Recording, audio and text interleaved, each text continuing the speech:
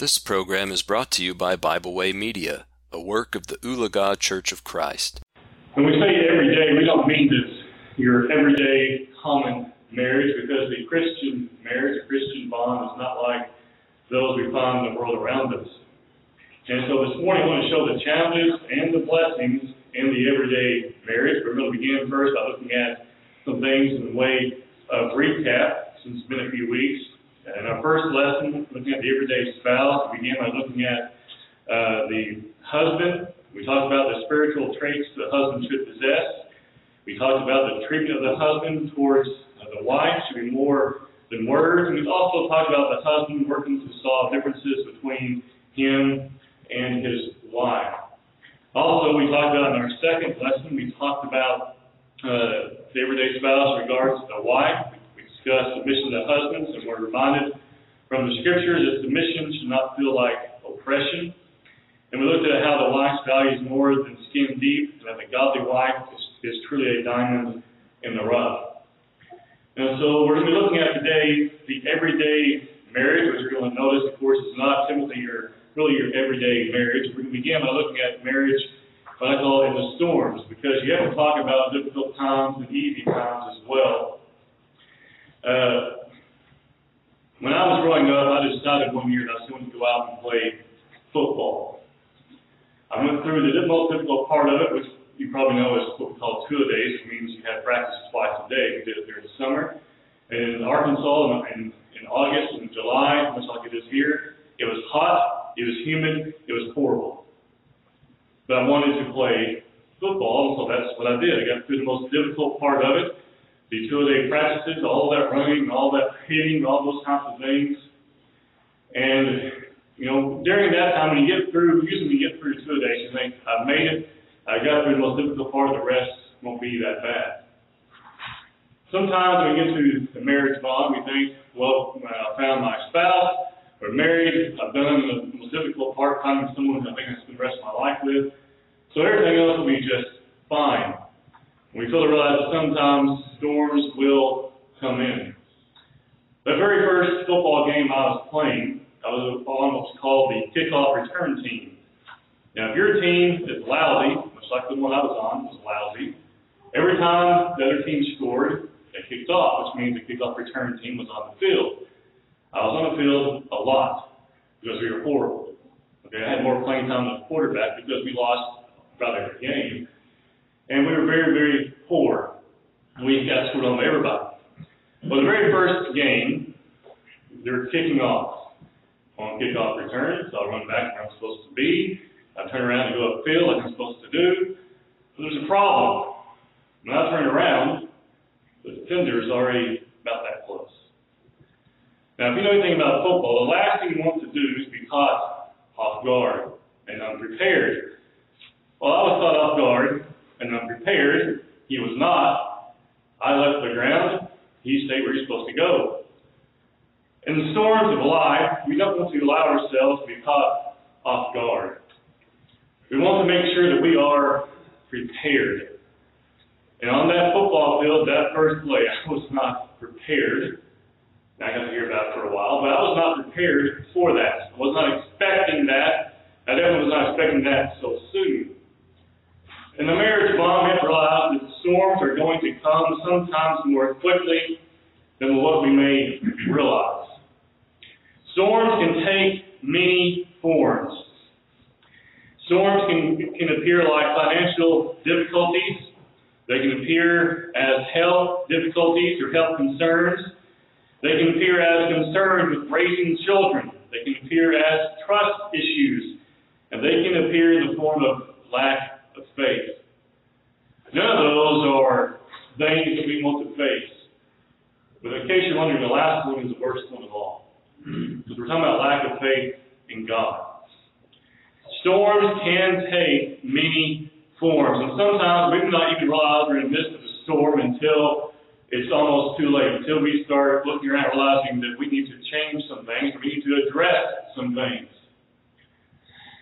At some point in our life, we're going to be faced with some, if not all of these issues. Some maybe we face them and realize there's nothing for us to fear. Other times there are things we're having to work through, perhaps, or even years to come. How do we handle, or how should say do couples handle these storms? We must, even though, as we saw just a moment ago, even though number 5 is lack of faith, these are not in any order, except that all reality, lack of faith, is one we have addressed first, right away, right? If we're going to handle any storm, we must focus on God. A marriage will not survive unless God is the top priority. If God is not our top priority, then we'll have a very difficult time getting through anything. Because the Bible addresses every one of those concerns we mentioned, those financial difficulties, those health difficulties, the concern raising children, trust issues, lack of faith, and we could add some more to that. But the Bible addresses every single one of those. Now, rest assured, if you ask someone today their advice on any of those topics, they're going to give you advice. It may be the worst advice you've ever heard. They're going to give you advice. The Bible, though, does not just give us mere advice. It gives us instruction and commands to get through those things, and also, we might say, preventative measures to keep those things from cropping up. So in order to handle these storms, a marriage must have God as the top priority. When God is the top priority, then the answers to troubles can then be found. With that being said, we think about probably, if you were just, I've seen surveys and things, just say one of the biggest arguments in marriage is financial arguments, and no doubt those things can be stressful. If you haven't been there, you probably will be there at some point in your life. But financial strain is no doubt a point of contention and can be a storm in the life of any couple. Christ, however, reminds us in Matthew chapter 6, beginning in verse 31. I want you to notice what Christ tells us here. He says, "Therefore do not worry, saying, what shall we eat, what shall we drink, or what shall we wear? For after these things the Gentiles seek, for your heavenly Father knows that you need all these things." Now he's talking about, notice there he says needs. He doesn't say he knows that you want these certain things. He says he knows that you need these things, right there in verse 32. And then he says in verse 33, "But seek first the kingdom of God and his righteousness, and all these things shall be added to you." I was very humbled and encouraged during Bible camp, because one of the men I was able to work with had to have a meeting during camp with his work, because he had to take off some time for that, so he had to work at spots during the week. And so you had to have a Zoom meeting or whatever it was one day. And he was talking about asking how it went later. He said, he asked him if everything was okay. He said, "Yeah, everything is fine." Sometimes you remind yourself, no matter whatever difficulties may come, whatever things might come in the future, that you have to seek first the kingdom of God. And the point he was making is that if he was to lose his job, he wasn't really that upset about it. And he quoted Matthew 6, verse 33, "Seek first the kingdom of God and his righteousness." His perspective was that no matter what happens or what may or may not happen, is that I'm going to put God first. And so we think about here in verse 31 and 32, he says, "Do not worry about what you shall eat, what you shall drink, what you shall wear, for after all these things the Gentiles seek. For your heavenly Father knows that you need all these things." God knows we need food. He knows we need clothing. He knows we need shelter. Today, we know we need a way to get to work. We also need a job so we can actually get to work, right? Or have the work to go to. But he says in verse 33, "But seek first the kingdom of God." See, it's a two-step plan with God in verse 33. The first step is seek first the kingdom of God and his righteousness, right? And what happens as a result? And all these things shall be added to you. Those things, again, haven't changed in verse 31 and 32. The needs will be supplied so long as we put God first. And so we look here in verse 31 through 33, how we handle financial issues. We make sure that we do not allow ourselves to lose focus on what is important. Sometimes when people get in financial strain, they start working on days they have no business working on. They start giving up time with family, giving up time with the church in order to try to alleviate financial strain. And that's a real temptation, friends. It comes at a great cost.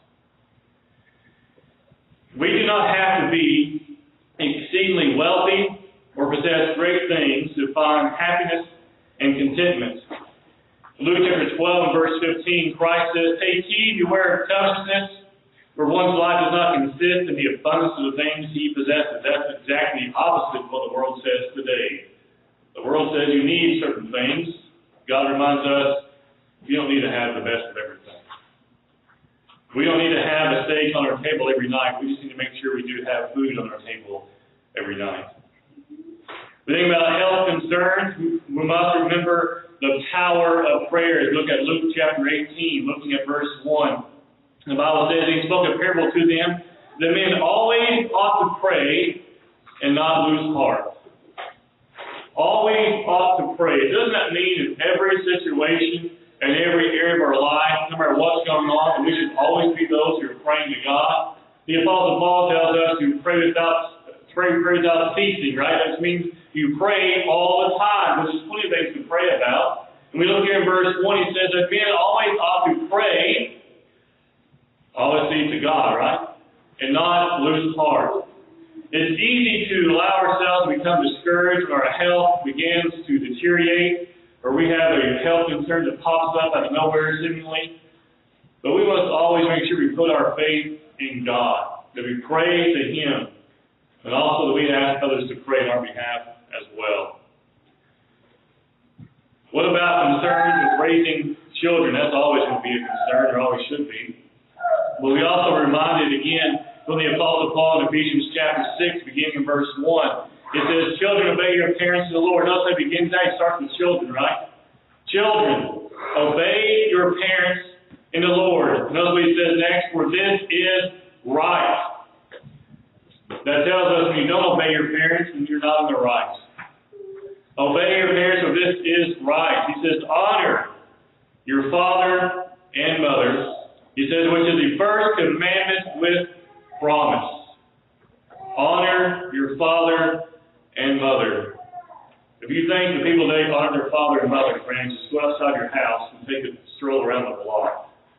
You don't have to go to Walmart anymore. You start hearing people talk to their parents, you think, wow.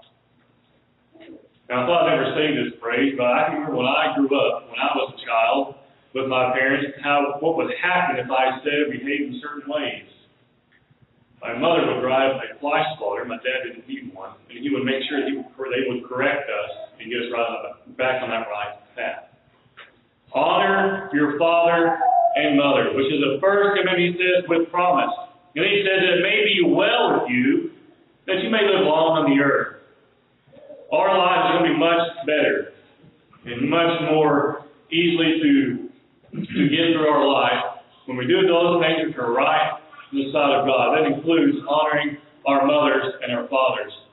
Then he says in verse 4, he says, "And you, fathers, do not provoke your children to wrath." That means, well, don't do things that's just going to cause them to just to break out in anger towards you. He says instead here in verse 4, "Bring them up in the training and admonition of the Lord." Admonition is the idea there of encouragement. You train them in the ways of the Lord, and you encourage them in the ways of the Lord. Sometimes when our children make a mistake, we don't do a very good job of encouraging them to get back on the right path. We correct them, but do we encourage them? Training includes encouragement. Training and admonition in the Lord. Showing them the correct path, guiding them on that path, helping keep them on that path, and encouraging them in the ways of the Lord. And these storms are not meant to be all-inclusive. But our fourth one, trust issues between husband and wife.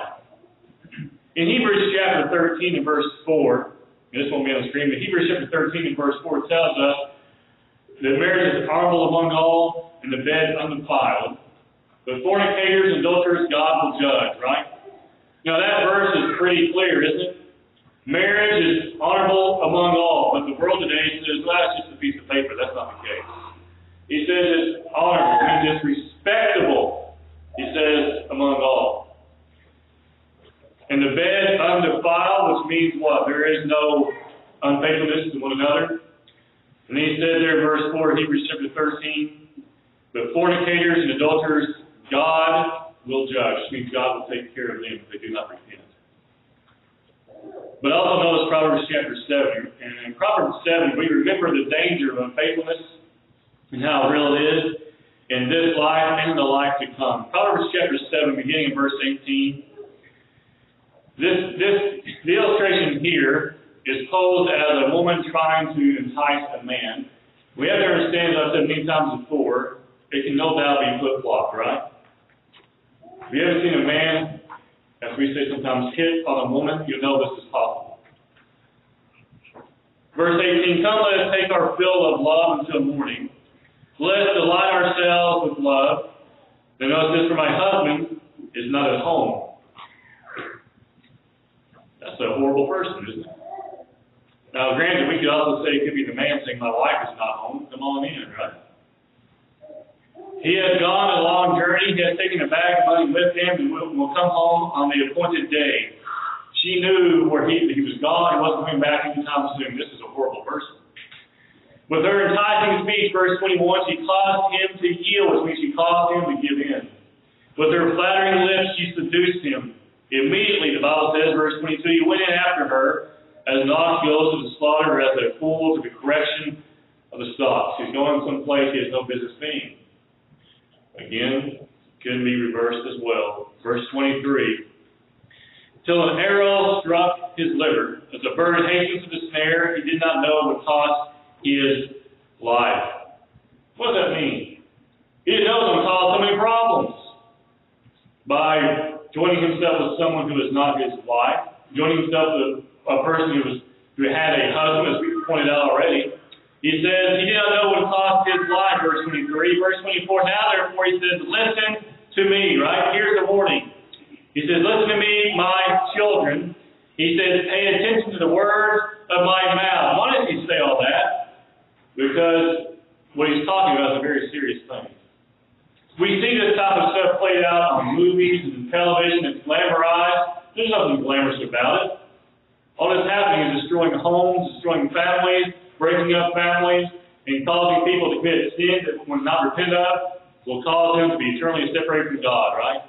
It causes people to lose their soul. It's not a playful thing. It's a terrible thing. Verse 25, he says, do not let your heart turn aside to her ways. Do not stray into her path, for she has cast down many wounded, and all who were slain by her were strong men, which means she has enticed a lot of people, right? Her house, he says in verse 27, is the way to hell, descending to the chambers of death. When you think about that for a moment, is that a place we need to concern ourselves with? No, we need to walk on, right? When I was in Missouri the very first time, myself and Mother Stacy Ferguson on the side of the road waiting for a cab, I wasn't paying any attention to who was coming behind us. I didn't know she was even there. He said something very quickly, and she walked away. But I was standing there talking to him 1 second, looking for a cab, and she walks up before my eye. She says something. He says something back quickly, and I turn around, and she's gone. I said, what was that? He said, that was a prostitute. There are always those around who are behaving like we find about here in Proverbs 7, right? Trying to entice people down to that house. He said there in verse 27, her house is the way to hell. That's pretty dry, right? It's pretty clear. Clear cut, I'm trying to say. Her house is the way to hell. It's in the chambers of death. What is the opposite of this? Well, for the opposite of this, we go to Song of Solomon chapter 8, right? Verses 6 and 7. Talking about the deep love and affection between a husband and wife. The opposite we find there in Proverbs. They want nothing to do. The only thing they want to do is to have themselves and have no one else, right? The husband and wife together, there in verse 6 and 7. She says, set me as a seal upon your heart, as a seal upon your arm. For love is as strong as death. Jealousy is cruel as the grave. Its flames are flames of fire and most vehement flame. What's he talking about? how strong love is. Notice there she says, set me as a seal upon your heart. Neither being what? She wants him to think about her often, right? She is never far from his mind, there in verse 6. As a seal upon your arm, meaning what? If you have a seal upon your arm, do people see that? If you have a marking on your arm, people are going to see that, right? She wants to be known that she belongs to him, and vice versa. Jealousy is cruel as the grave, is flame, or flames of fire, most vehement flame. So that strong love there, verse 6. Verse 7, many waters cannot quench love. We're talking about storms today. What often comes with storms? Well, waters oftentimes come with storms, don't they? Can storms and difficulties of life cause someone to lose their affection and lose their love for one another? Well, it can if we allow it to be that way. Many waters cannot quench love, nor can the floods drown it. What she's saying is nothing can cause the love that we have for one another to come to an end, right? He says, she goes on to say here, if a man would give for love all the wealth of his house, it would be utterly despised. It would be utterly despised. You cannot purchase love. It is something that is obtained between a husband and wife, and not something that quickly goes away in storms.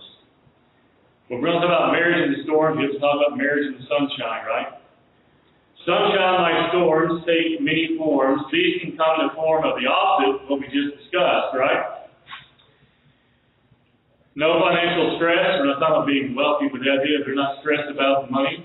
No overwhelming health concerns, nothing that's going to scare us each and every day. We're not going to wake up every day worrying about it. Children who respect, you can add in there, obey their parents. No distrust between the husband and wife. And above all, faithfulness to God, right?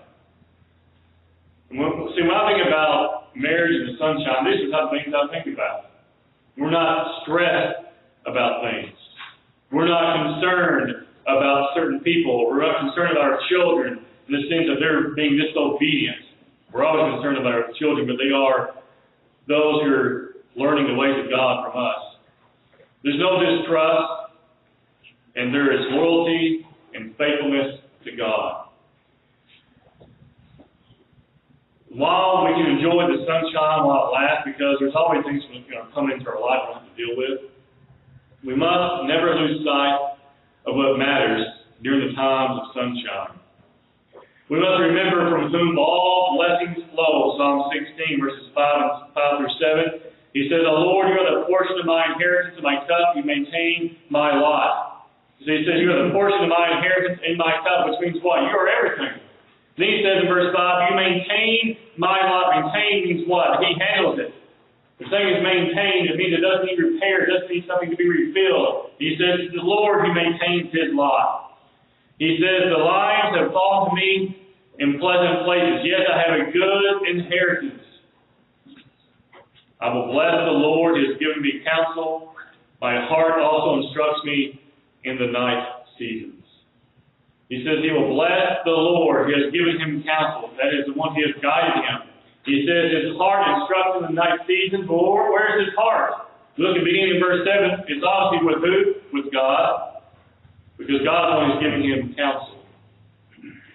The Lord must be our focus. We must remember from whom all blessings flow, and must always keep the Lord as our focus. The very next verse, he says, I have set the Lord always before me, because he is at my right hand, I shall not be moved. Because the Lord is always before him, that's when you read about there in verses 5 and following there, and the Lord has maintained his lot. Why? Because in verse 8 he says he has always kept the Lord before him. The Lord has always been his focus.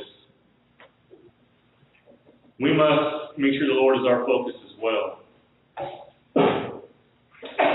Lessons for us today. The marriage bond must expect storms. Hard times in various forms will affect everyone at different times in their life. The husband and wife must be aware of these times and must be aware that these things are going to happen. Sometimes you think something comes upon us, we think, well, it's not a big deal, and all of a sudden it is a big deal. You know, when the coronavirus first began to be discussed on the news, at least to my knowledge, it was still over in China. It was just starting to get into San Francisco and California. I thought, well, that's terrible, but here in Oklahoma, thankfully, it's not a big deal. Well, that changed quickly, right? And it became a trial that every person, thanks to every person, I'll leave it at that, has to deal with, right? It has become a storm that we have to deal with. As soon as we walk out of here and walk to a store, we're going to deal with it, whether we like it or not. The couple must respond, the married couple must respond accordingly and respond with faith in God. Isaiah 43 verse 2, he says, when you pass through the waters, I'll be with you.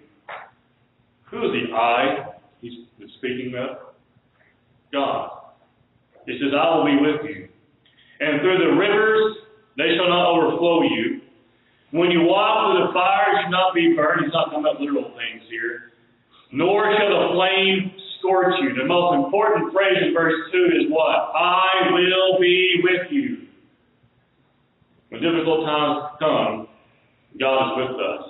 He is always with us. God was with Israel in difficult times, and He will be with the New Testament Christian as well. Look at Psalm 91 and verse 4. He says, He shall cover you with His feathers, and under His wings you shall take refuge. His truth shall be your shield and buckler. Our faith in God will allow us to be reminded very clearly that God is with us. That whatever we have to face, we never face it alone. You know something we have to remember? If we go home to a house where it's just us, the Christian is never alone. The Christian is never by him or herself. God is always with us. He will always be there to hear our prayers, to hear our concerns, and also to hear our thankfulness to Him. The husband and wife must know how to treat times of sunshine.